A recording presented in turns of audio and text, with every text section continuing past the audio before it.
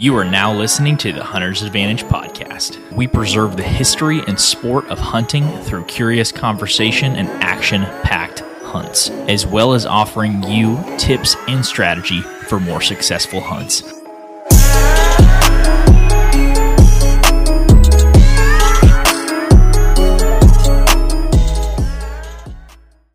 Hello, everyone, and welcome back to the Hunter's Advantage podcast. This is episode number 106. And we're going to be talking about what if or contingency planning about our hunting strategies this fall. Jake and I haven't been able to decide which one we're going to call it yet. But anyways, I'm Christian Babcock. Oh my God, don't be cheesy. Okay. I'm Christian Babcock. And Jake Gaylord is joining the podcast today. What's going on, Jake? Oh, not a lot. I still think what if. What if strategies? So? Yeah. What if strategies?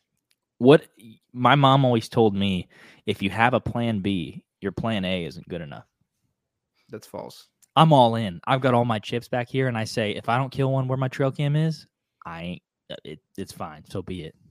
Well, okay. So this is our what if strategy / contingency plan. It's a big word. Didn't know I knew that one, huh?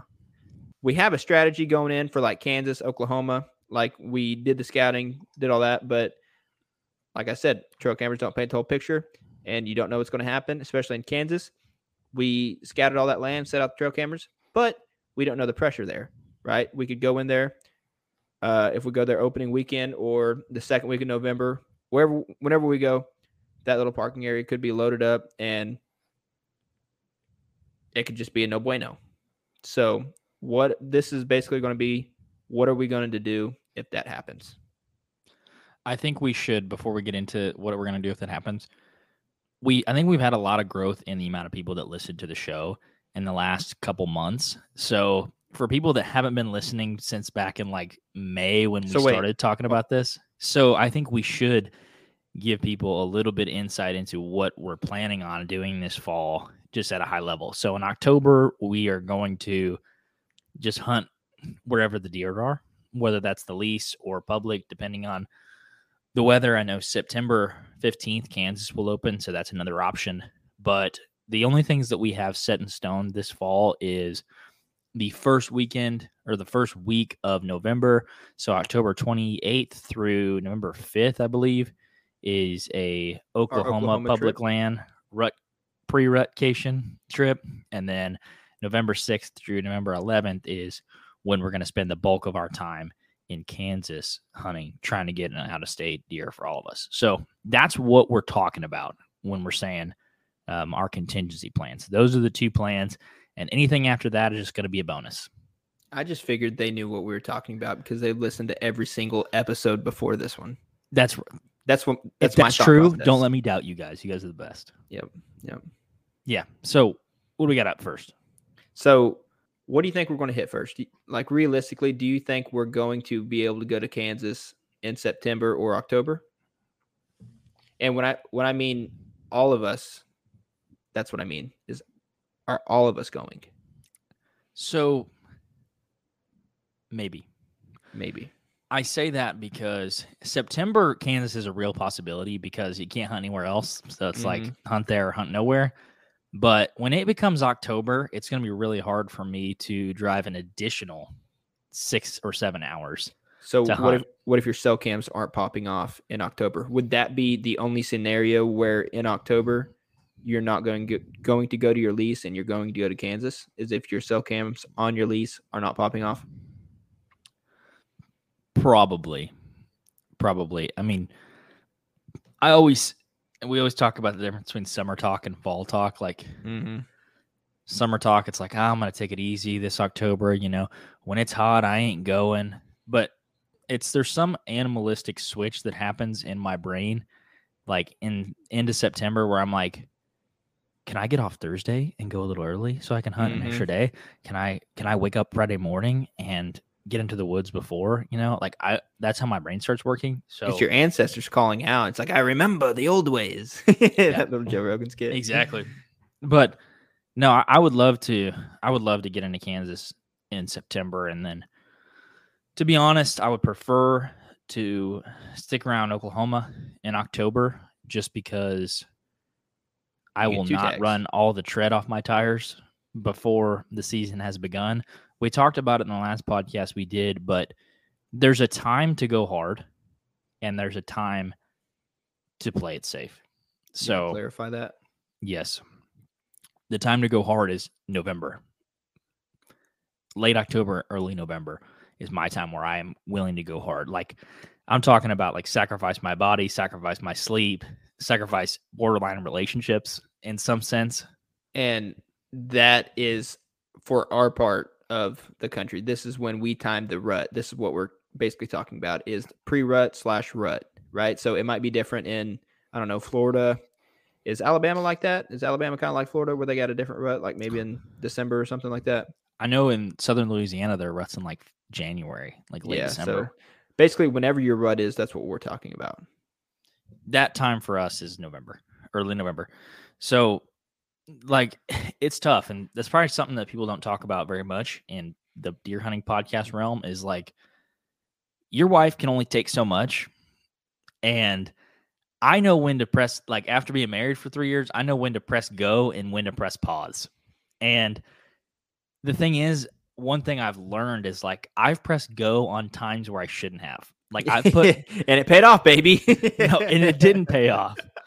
I've put my neck out there and been like, listen, this is the last time I need to go. And she's like, I trust you. And the next weekend, I'm like, listen, this is the last time I need to go. And then after the third weekend in a row, she's like, get out of my face. You know what I mean? And then I got this 2 months of relational building after hunting season where I'm like building up trust again of like, see, I don't only care about deer hunting, you know, like you're important to me and all these things. But what I'm realizing is I want to do less of that because I want to have trust and I want to know when to press go and when to press pause. Yeah, but and it's that's a like, very hard thing to do. Yeah, 100%. But it's kind of like you say too, like you have this limited amount of time to do the one thing that you absolutely love to do.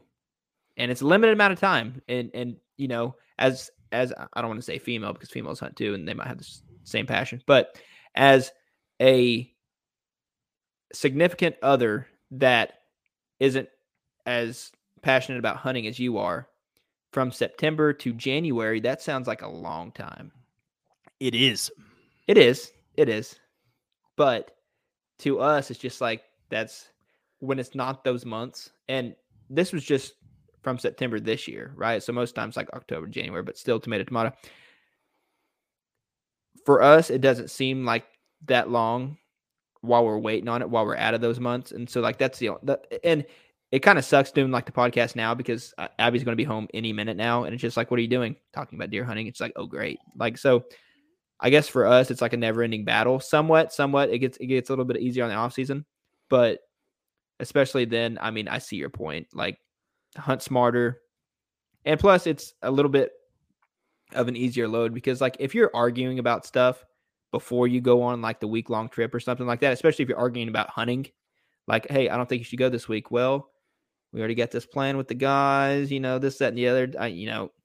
So you have that mental battle. Like it's already mentally draining enough to like go out and hunt. But when you already have stuff that you should be doing, oh, I could be doing this honey-do list, so I could be doing this, but instead I'm out here wasting time hunting, it makes it a lot less enjoyable. And so if you can kind of, what am I trying to say? If you can do both an extent, and if you can do both, make your wife happy and hunt smarter, meaning more efficiently, that's the dream. That's what you're gonna have to do if you want a long-lasting relationship. It's really hard to do it, but now I'm getting to the point now where, like, even if Lauren doesn't want me to go, she's like, I know you want to. I know you should go. And now, like, it'll be like day 6 of a trip, you know, because I've taken 2 weeks off the last 2 Novembers, and she'll be like, "Don't come home until you kill one," and I'm like, "That's what I'm talking about," and that makes me want to come home more. That makes me want to come home more than her saying, "You need to come home." You know what I mean? Do you think she knows that? She might be tricking me. See. She might be using reverse psychology. Now I can't trust her. Exactly. Exactly. No, but when you're trying to do something special, like we're taking it so seriously with the hunting and the content side, when you want to do something special and possibly do hunting and content for a living at some point, you really got to make something out of nothing. And when you're talking about like, oh, well, you got 3 months. Well, really, that's 2 days a week. Really, it's 2 days of hunting on a weekend, right? And you get 6-7 weekends of that. There's 12 days. And then you get your vacation or your vacation days. So you're hunting 15 days to learn everything that you need to know about the rest of the year to talk about and for the next season. Basically, all I was saying was we're trying to do something special with the Hunter's Advantage, and we're trying to learn and grow not only for content, but because we want to. Like, I want to get that experience of hunting all over the country. And when you're trying to do that, doing one state a year makes it really tough because you're not learning fast enough, right? Mm-hmm. Like you're 365 days and you're like, okay, I learned a little bit more about Kansas this year. Okay, well, you didn't learn enough, Like you need to be like, I learned about this state. I learned this state sucks. I learned about hunting in this terrain. And the diversity of experiences is what makes you a better hunter. And it's hard to do that and navigate relationships and also keep buddies that are with you motivated too, because each one of you have different relational pulls, right? Uh-huh. Like your brother might be having a baby. Someone's grandparent might be passing away. Like you're trying to keep a common, life happens. You're trying to keep a common like goal and keep each other focused. And that's hard to do. It's really hard to do, but it's what you have to do. Wrapping back around to contingency plans. We got what else? What else did we call it? What if strategies? What if? So, basically, I think where I was going with that is, so you think we're going to be going to Kansas before Oklahoma, right? I would love to. Yes, that'd be the plan. Okay, so let's say we show up September, opening weekend of Kansas, September 15th or whatever that may be. We go. We hunt all the spots that we have cameras just to check them, obviously. But let's say none of them pan out and the hunting pressure there is a little bit too much for us. What are we going to do? That's a tough one. It is. I hate eating that pill, the humble pie pill, but it seems that I eat it often. So, man, we talk about it a lot, I think, in our TikTok videos and like on the podcast and stuff, but at a certain point, trail cameras and preseason scouting can only do so much.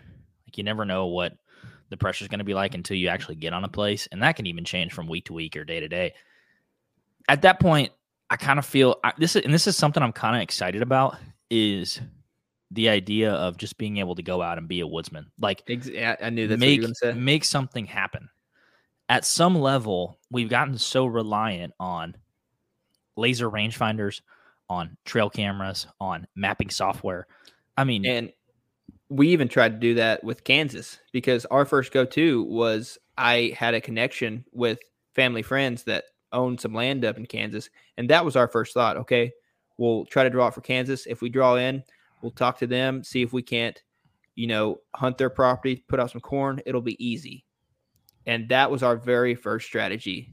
And I don't like admitting that, but that's what we were trying to do. We were trying to be like, hey, Grant, I guess we're trying to be efficient too. Where can we go? Least amount of pressure, yada, yada, yada. But the thing is like, I feel like that's not as relatable to you all, whoever you are that's listening. That's not as relatable, right? What's relatable is, okay, I have no connection in this state. So let's try to draw out and let's see what we can do there. And that's exactly what you're getting at, is woodsmanship. It is. And I think the older I get and the more deer that I kill, the less I'm interested in just going to other states, finding a lease, putting out corn if you can, and shooting a deer. Like, I want to become a better bow hunter. And we've talked about this a lot, especially in between this year and last year, is what are we learning when we're hunting? When we go out and we sit over corn and we, Charles would say, execute a deer, assassinate. Yeah. When you do that, you're not learning anything. And you can do that on public land too. You can sit in the same spot every single time and learn absolutely nothing. If I'm not learning, this is my mindset going forward. If I'm not learning something different or new on every single trip, I failed. Yeah. You're not testing yourself. I'm not testing myself because I think this, for me, I really over-index into the preparation side of the aisle. Like, I love to be over-prepared because that way, if it doesn't happen, I know it wasn't because of a lack of effort, right? Mm-hmm. But the counter argument to that is, well, what are you scared of? Well, I'm scared that I don't have enough to get it done without preparing. That's right? The fear. That's the fear. And what I really like and I admire about a lot of people is people that show up with their bow and their climber and their truck and they go, let's get it. Yep. And I'm like, what does that mean? What do you mean, let's get it? Let's find a tree. Let's find some sign and let's see what happens.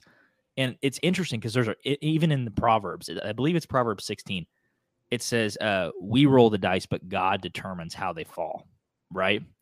And so I think a lot of the time as deer hunters, we think that we do the preparation and this is the result. I do the prep. The result is a big buck, whether that's on public or private. And now I'm like, I just want to fall in love with the process of trying to find one of those and kill one. And if I do that and I do kill one, that's icing on the cake. Even if I learn something and I don't kill one, that's better for the next encounter. And that's the mindset I'm trying to have now because I feel like that's a much more healthy place. Because if you're more results oriented, like I need to kill 3 bucks this year. Okay, if you don't kill 3 bucks this year, you're gonna be disappointed. Yeah, you're gonna be really disappointed. That's just how I'm thinking about it. Clip it. That's TikTok video right there. What about you? That big rant. I'm not going up after that. There ain't no way. What's your mindset on it though? I mean, like, what if that doesn't work out? What's your plan? For Kansas, I mean, kind of like dude, word for word. I'm not going to be able to use my words as greatly as you did just now, but I mean, try to go find the next sign wherever someone's not. Try to fall in line somewhere else, I guess. There was a spot that like I really want to try out this year, and if you've tried this before in Kansas or something like that, or maybe not even Kansas, but a similar setting. So what this is some I'd call them ag fields, but I don't think they had anything planted when we went there. I'm talking about that deer highway and that thick stuff right along that creek. I really want to try to shoot one from the ground. Ever since I had that encounter with that buck on that piece of private last year, long story short, I was sitting on a log, leaned up against a tree, didn't have very good cover. I knew this, but I was not expecting the deer to come out from where it did. I was expecting where the other ones came out at, and it kind of threw me off guard a little bit. One of my shooter bucks on a piece of private was 15 yards from me, broadside, and I just couldn't move.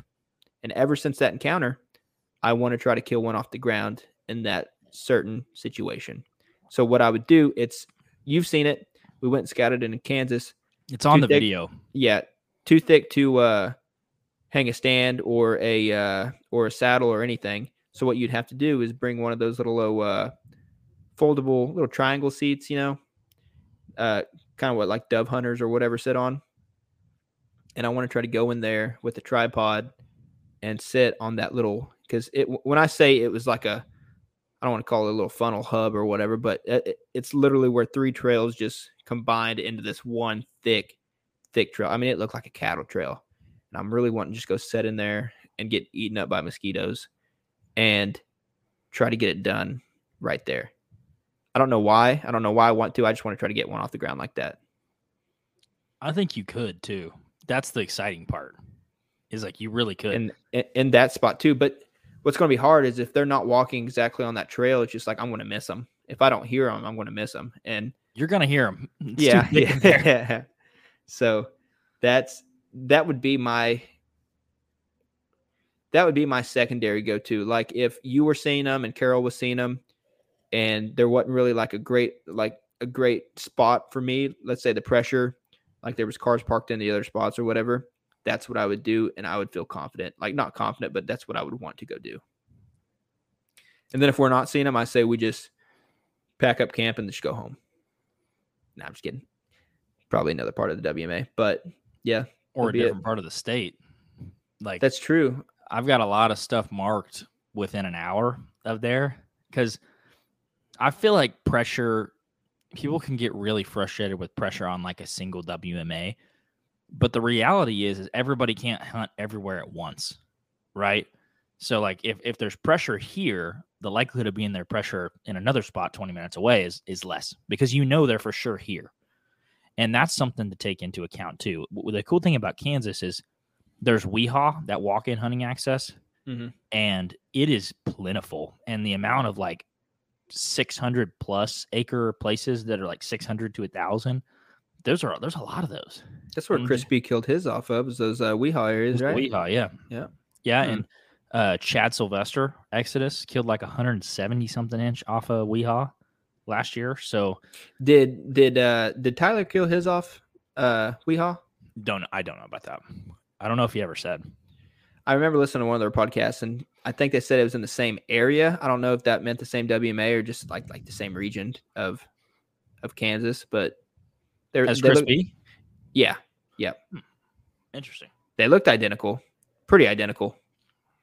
Those bucks sure did. Yeah. So I don't know.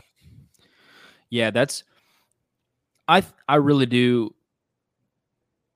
I want to prove something to ourselves because that confidence, like it, you can take that from experience to experience. Like if we get hot early, like if we can put some deer down in October on private, I feel like that is going to put us in a fantastic place to keep moving forward. And people can say whatever they want about, oh, you don't need to kill a deer to be confident. I do. Yeah, it helps. If it's been 9 months since I kill a deer, I start questioning, God, will I ever kill one again? That's maybe I ask myself that all the time. And then I start to doubt myself. I'm like, have I ever killed a deer with a bow? Then I get in full draw again, and I'm like, I'm home. Well, it's all that stupid pressure that we put on ourselves, right? Because like hunting ain't a race. It ain't. I don't even consider it a marathon. Like it's just. It's not a competition at all. Yeah, no, yeah. You're just thankful to be out there. Like obviously, you kind of want to make it into a competition, or else you're just. I don't want to say you're just going to shoot spikes every year or something like that, but like you shoot whatever you want to shoot, whatever. But I feel like the people that we talk to and that are pretty like very passionate about hunting makes you always want to just be better, right? So my first buck was a spike, and it was. My second buck was a basket rack. I shot 3 or 4 basket racks before I like really bumped up, and it's just like that's just the process. I mean that was just my process. I was happy with every single one of those, so why not? But sooner or later you get to that point where it's just like, and it's mainly after you see like, oh, this is actually what a mature buck looks like. That's when it really clicks, and you're just like, I want this again. And then after that, because before that you're just like, oh, I'm just going to shoot what's happy. But then you finally get that mature buck out of pure luck. I mean, that's what it is, just pure luck. The first one is for sure. Yeah, pure luck. Yeah. Then it's just like, how do I replicate that? That's the feeling I want to chase. It's a competition with yourself. I don't know how drugs work, but that's what I would figure. Like oh, that first gateway high or whatever they're trying to chase. That's what I feel like it is. Relative. It's funny as bow hunters because we work literally like 40 plus hours every single week. We use all of our vacation to go hunt for a 15-second moment after you release an arrow. And that moment, like, I'm not kidding, the moment that you release an arrow and you know a deer's dying, like, is going to go away, you're like, oh my God. It's like almost a relief, but it's like, I want that again. It's the craziest thing. I want that again. And it sounds high.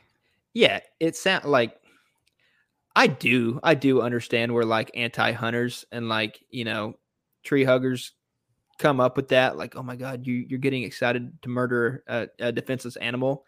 It's like, yeah, kind of. And like, I don't know how to put words to that, but it's just, it's a crazy feeling. It's the mystical flight of the arrow. There's something, when in Genesis, like when God says we have dominion over things, that gives Mm-hmm. me permission to take animals when I see fit. Why? Because animals aren't people. That's why. So I feel comfortable in that. But I do see what people are saying when they're like, "Oh, you shoot animals for fun." He Yeah. allows us to. That doesn't mean everybody's gonna like it. Yes, and also, I shoot animals for fun. I also shoot them to eat. And Yeah. also another thing is, where's I going with that? There was another point that I was going to make. Conservation, population control. They're going to die anyways. Oh yeah, yeah. I'm giving them. I don't want to say I'm giving them out because when I shoot a 3.5-year-old buck, he's like, "Dude, I had my whole life to live." Yeah, I had 6 years. Yeah. What the hell? Why'd you cut me short? I'm giving you your way out, man. No.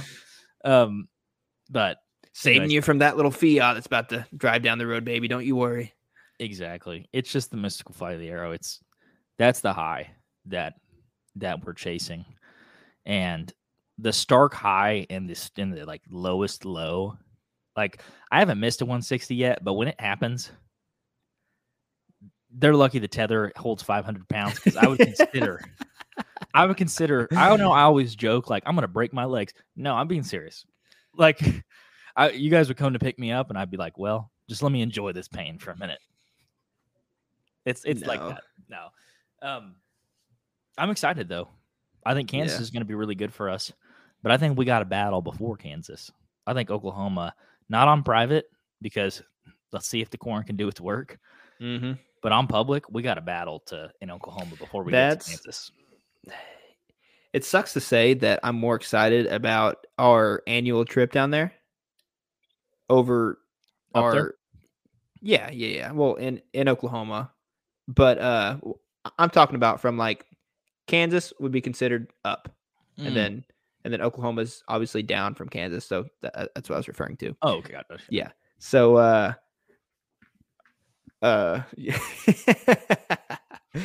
yeah. So where was I going with this, dude?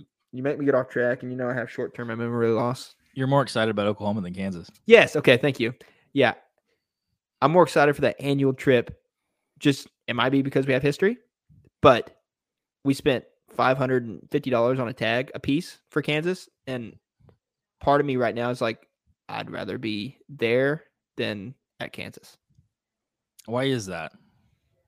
I mean, I'm sure it has stuff to do with history, right?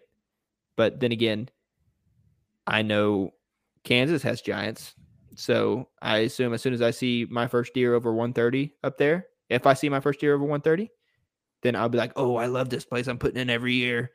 But until then, I mean, that's just the way it's going to feel for me. It was kind of like pronghorn hunting when we went to the Panhandle to pronghorn for the first time. I literally told you, I was like, you know, I'm excited about this, but I don't think it's going to be as good as whitetail. And then after the trip, I was like, I might like pronghorn hunting more than whitetail. Yeah, I love it.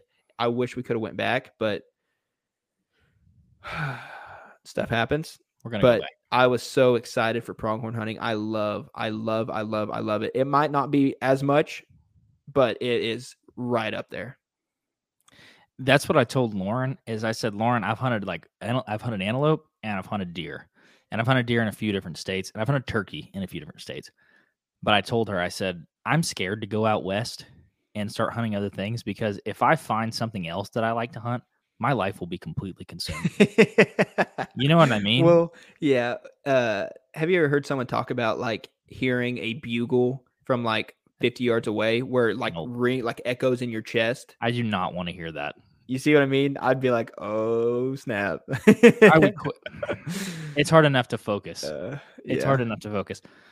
And I talked to Lauren about that. I'm like, I'm glad that I haven't done that yet because I would probably devote my entire life to 1, the gospel, but 2, hunting. Like more than you already do. More than I already do. Lauren and I have talked about if we like, it would be fun to like sell our house and live in like a travel trailer for some period of time. No, I mean, for a period of time. For a period of time. It's not like not for like life, but like travel, like a full hunting season or 2 in the trailer, and basically just do that. And the idea of that sounds awesome. I'm sure it's a lot better. It sounds a lot better than it would be, But I think it'd be really cool. Like we even going on into New Mexico like last season. I love last couple weeks. I love seeing new things. So one of my dreams, and I don't know how attainable this is, but so almost every summer growing up when I was like 12 to like 14, 15, me and my family would go down and ride horses in the Pecos Wilderness in New Mexico. Beautiful. And oh, dude, it's gorgeous. And that is something I want to do. I don't know if they have public land or if they're over the counter tags there. I'm not sure. I haven't looked into anything. I talked to a guide. It's tough. Yeah.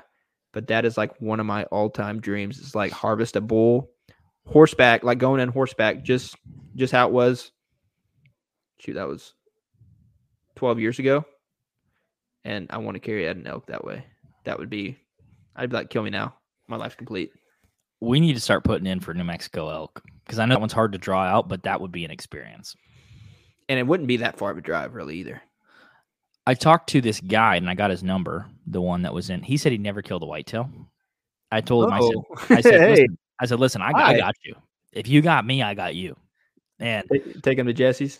Yeah, no, exactly. Like I would pay for him to kill a whitetail if he would take us like elk hunting. That would be worth it. He doesn't even have to take. Oh, okay. I would like him to take. He does if we're paying. Yes, yeah, obviously. But if it's like a, like a hey sort of ordeal, if he can just drop us a pin where we'd at least be in the chips, because the first time we went, not even close. I don't even think we're in the right state, to be honest. But yeah, something to think about. He was saying that the odds of you drawing out with an outfitter are like 12% or something. But he said on like an individual level, it's like 5. And I was like, dang, that's low. An individual, 5%. 5%. That's a 20-year tag, doing the math. But I mean, think about Kansas. We've got lucky. We got a 1/3 chance in Kansas, and we all got it. I think we need to keep that in perspective when we're hunting Kansas. Is like we're not going to get into Kansas every year. We're fortunate. We are very lucky. This is we need to take advantage of this opportunity for sure. Because we all three, that was crazy. We all got in. We've got a battle on Oklahoma Public before we get to Kansas, but it's a battle we have fought before. It is, and it's going to suck. We know that going in. It's going to suck. It's going to be fun, and then it's going to suck, and then it's going to really suck. And then it won't suck so much for one person, and then hopefully it won't suck so much for the other person. And then maybe by the end of that week, all three of us will be pretty dang happy. I hope so. If I'm not going to be happy, though, I will be caffeinated. Yeah. What's going to be your go-to? Reign or Red Bull? Dude, the Reigns are hard to beat. The Reigns are good. Do you think Reigns are better than Bangs? Yeah. Really? The Orange Dreamsicle. Yeah. That goes hard. you know by names. Oh, yeah. No. The Blueberry Frost? By the time, well, people are going to see it in our public land film that we're going to put out in a couple, or probably a week or a couple weeks or like a month. Next year, maybe. I don't know. It's going to be a while. But they're going to see I shot a deer with Red Bull in between my feet. That's how devoted I am to consuming energy drinks. That was your second one of the morning, too. Dude, I'm not kidding. Like 5 days after that hunt, my stomach was still recovering from food and Red Bull and sugar. But, dude, there's something about waking up on an empty stomach, and the first thing that touches the stomach walls is just caffeine and sugar. Red Bull energy drinks, baby. It's almost something to it. It's like the only thing that gets you up in the morning. It really is. I look forward to it because I know like there's no like slowly creeping out of your sleeping bag or anything. It's like you stand up like the Undertaker. You're like, hit me with a Red Bull, and someone throws an energy drink. You crack that bad boy, it hits your lips, and you're like, let's roll. So for everybody listening, we have, I don't know, maybe 4 or 5 ice chests, and 2 of them usually hold like food and all that stuff. One of them is specifically a beer ice chest and maybe like a couple Snicker bars, just that type of quick food. The other one, if we have an extra one, is like usually 25% water bottles and then the rest energy drinks. And I mean Red Bull, Reign, Bang, There's some couple Monster coffee drinks. V8. V8. Oh, those Got V8 those energies. nasty V8s. I like those. You like But those? yeah. I think the V8s are terrible. Oh, what is it? The mango, and then they got like the blueberry pomegranate V8s. Oh. My mom made me drink those as a kid, like just not the energy drinks, the V8s, and I hated those with a passion. Did you stick those behind your TV as well? No, I wouldn't have got grounded for those. I would not have got grounded for those. So, what's your plan for Oklahoma? Like your hunting strategy, I guess. What if your first spot doesn't? Explain your first spot, and then if that spot doesn't work out, what are you going to do? My first spot is a very deep bowl that all funnels down into a particular terrain feature that I'm not going to mention, because obviously this is something I got to mention before we go deeper. People actually listen to this show. I did not think they did. No, I'm not kidding. I'm not kidding. I see the numbers every time we look at the analytics, but now when we get messages and they're like, "Hey, I think you're hunting here," and I'm like, "You listen?" So yeah. So we got an email the other day, and it said so, and he was being super transparent, which I appreciate, and I love him for that. So more than likely, he's listening to this one as well. He's going to. Yeah, but he was like, "I think you're hunting here based off when you said this." Based off the miles and how long it took to get there, and you said this, and this is what it kind of looked like on the terrain feature. Yeah. And we were like, oh. People are a lot smarter. People listen better, and they're a lot smarter and more detail-oriented than I am. Yeah, people can just comprehend stuff. Like, I can listen to something 20 times, and I'm like, huh? Yeah, well. So that's crazy. That's why I'm not going to get too deep into my spot. But because if people know where I'm hunting, then they can narrow it down from there. Yeah. And I'm like, anyways, we're not hunting celebrities or anything, but people do listen to the show and they give us feedback, which is awesome. And now I am adjusting the way I speak because of it. I'll tell you what. You go subscribe to the YouTube channel, follow the TikTok, follow us on Instagram and Facebook. Leave us a 5-star review on the podcast. And then you can ask us where we hunt, and we'll tell you yes or no. That's a good deal. You like that? That's a good deal. Yeah, no, but if my first spot does not work, I think I'm going to be looking for a X marks the spot sort of situation with diversity, whether that being water, a hard edge, timber, all the terrain features coming together in a spot that is not easy to access. I'm kind of over like the whole trick of using easy terrain features to get farther back off. Like, for instance, people know, if you walk down a road to access a spot and you walk a long ways and then you dive off 200 yards, you really didn't get as far as you thought. You calling me out? Yes. I do it too. But you didn't get as far off as you really thought you did. And the issue with that is you really have to create some difficulty in the beginning for people, or they will continue to. Someone will walk as far as they need to follow you on a road. Yeah. And I'm learning that. I used to think, oh, well, people don't want to drive. False. People will drive as far as they need to. Oh, people don't want to walk. No, they will walk on a road as far as they need to. But people don't want to go up, down, get sweaty, get tired, and walk a long ways and have grass and stuff hitting them in the face. That's when they stop. And I give people a lot of credit because there's a lot of. And if they do that, then they're only going to do it for like maybe a day, maybe two, and then they're like, mm-mm. Yeah.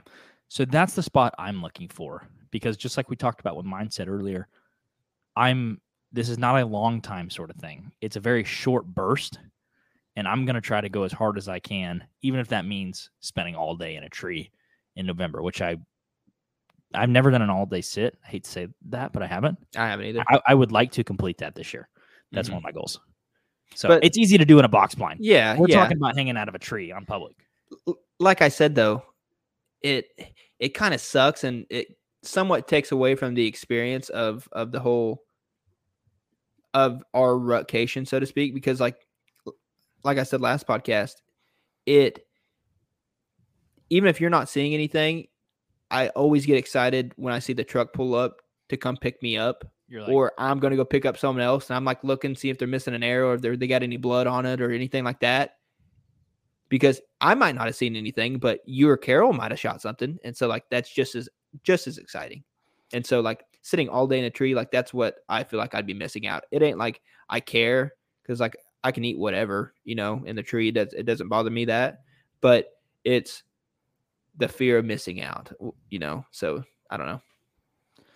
yeah, that I agree, because it's last year I was 3 minutes away from getting out of the tree, and I shoot a deer and I immediately get down and I pull up and you're like, "Did you get one?" And I'm like, "Yep." I'm like, "Shot it like 15 minutes ago." And you're like, "BS." And I was like, "No, I'm serious." And that's like those moments are fun. Yeah. I look forward. Those are another dopamine hit. There's two good, like there's a hierarchy. You shooting a buck, and number 2 is pulling up on somebody that just shot one. That's the second most fun. Yeah. Those are the hierarchy. Like when you pulled up and showed me the picture of your buck that you shot in 2020, I was like, wow, this just got fun. Yeah. It's freaking awesome. And it's a team sport when you're hunting. It has to be, especially if like you were just now saying you want to walk through the tall grass, you want to, go through all this difficult terrain feature to stay away from people. Well, the flip side of that is if you're successful, which most of the time that'll put you in a successful area. But when you are successful, the work just begun. Then you're going to have to pack all that stuff, trek it all back through, the ups and downs, the tall grass, all that good stuff. So yeah, the team effort, that really helps. Either the old meat stick method, or the I guess you could do the old shock pouch like David Craig does. Mm-hmm. Or what would you call that? What we did with our bucks? I call that just the dead body method. That's dead weight. I mean, what sucks about that's like you throw the torso over one person's shoulder and you throw the back legs over the other person's shoulder. And what really sucks is none of us are the same height. Mm-hmm. So either you're getting like you're way up, so all the weight's on you, or you're down low and you're like trying to get it. And then in that method, okay, we're not smart enough to buy a game cart. That's just not who we are. And plus down there, yeah. I mean, I don't want to store it the whole year to use it once. Mm-hmm. So that method, so like he just said, someone's on the front half holding the head and the chest, and then the other one's with the butt and the testes. And obviously it's gutted. So what sucks is if you have someone tall like Christian in the front, and then someone short like me or Carol. I mean, Carol's like 6 inches shorter than me. I'm 5'10", so Carol's like 5'2" or something like that. Yeah. I hope he listens to this. We're in the back, and then it's gutted, and so you're trying to drain all the blood, but it's going to come out slowly. But by the time you get it back to the truck, you're absolutely covered head to toe in blood and feces and whatever else leaked out of that deer. But it's the best feeling ever. That's the badge of honor. Yeah. There's a difference between needing to take a shower and having to take a shower. Mm-hmm. And when you got blood all over you, like arms, face, hands, like my favorite is when you got blood all over your hands and it starts to dry and you're like, this is disgusting. Mm-hmm. It just like, feels weird. I have like to shower. Fingernails to a chalkboard. Yeah, that's the best. I look forward to moments like that. And I think the older I get and the harder it is to spend time with the people that you enjoy hunting with, the more I appreciate things like that, because those are the moments. Like while you're doing it, you're not thinking about that. No, it sucks. It sucks. But when you get home and like, for instance, today, it's July 28th, and we're sitting here talking about putting our hands in a deer that was 2 years ago. You know what I mean? And you remember it in vivid detail. Oh, yeah. Yep. So it's going to be an exciting fall. I'm really excited. What I'm most excited about is if it goes wrong. I think that's what excites me the most, because I know something will go wrong. If the odds of us having 3 good spots on Oklahoma Public and all getting it done easily, and 3 good spots on Kansas Public and all getting it done easily according to plan is pretty much 0. Like something will go wrong, and I'm excited to see how we respond to that, because we have limited time and we need to respond well. Well, we're not just trying to shoot one buck. I mean, we are, but for everybody to be truly happy, we need at least 3 a piece, minimum. Like no. Just As a group? 3. One, yeah. One. I would say one apiece because like we did it both ways, right? Like 2020, me and you got it done. Carroll had opportunities, but like we always say, the mountain keeps score. This is Carroll's more new to that area than we were, so I'm not saying he's a worse hunter or anything like that. We're just saying that like we had to go through that as well, and so we got it done. He didn't, and it kind of took a toll on him, whether he wants to admit it or not. I mean, which it does with everybody. And then last year, you got it done on public.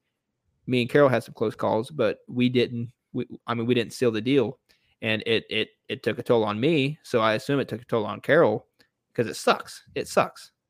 It sucks not putting all that time and effort and then not getting anything. But that's just part of it. It sucks, but I'm still ready to go back.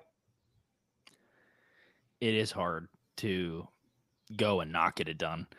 I haven't experienced it the last 2 years because I've got to shoot a deer each year, but before that, it was like the previous like 6 years before, and I hadn't killed one ever besides a doe.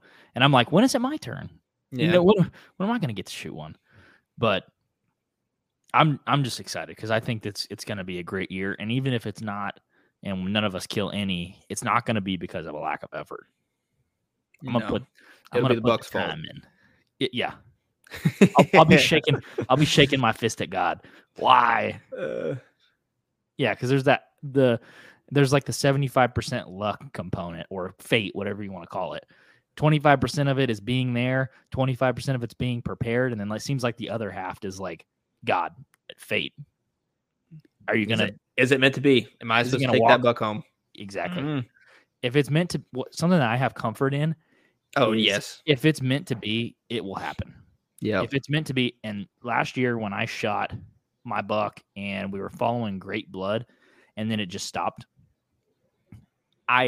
down in that environment when the grass is so tall, your hope sucks out of you so quickly that you're like, it's over. It doesn't matter if I hit him in the heart. It doesn't matter. It's over. I don't have blood anymore. This is over. Wasn't meant to be.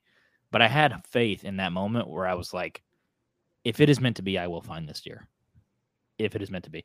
And then 5 minutes later, I hear, oh, we jumped him up. He's running down the road. And I'm like, what are the odds?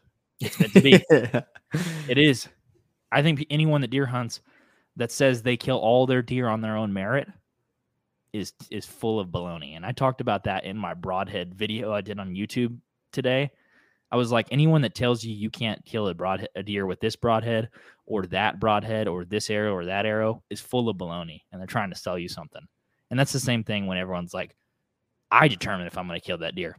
Nope, you determine if you're prepared. Yeah. And the other half of it is something. You can only do so much. You can only do so much. You can shoot all you want, have all the right equipment, but if the deer doesn't give you a shot, it just doesn't give you a shot. It could be within shooting range. That doesn't mean it's going to work out.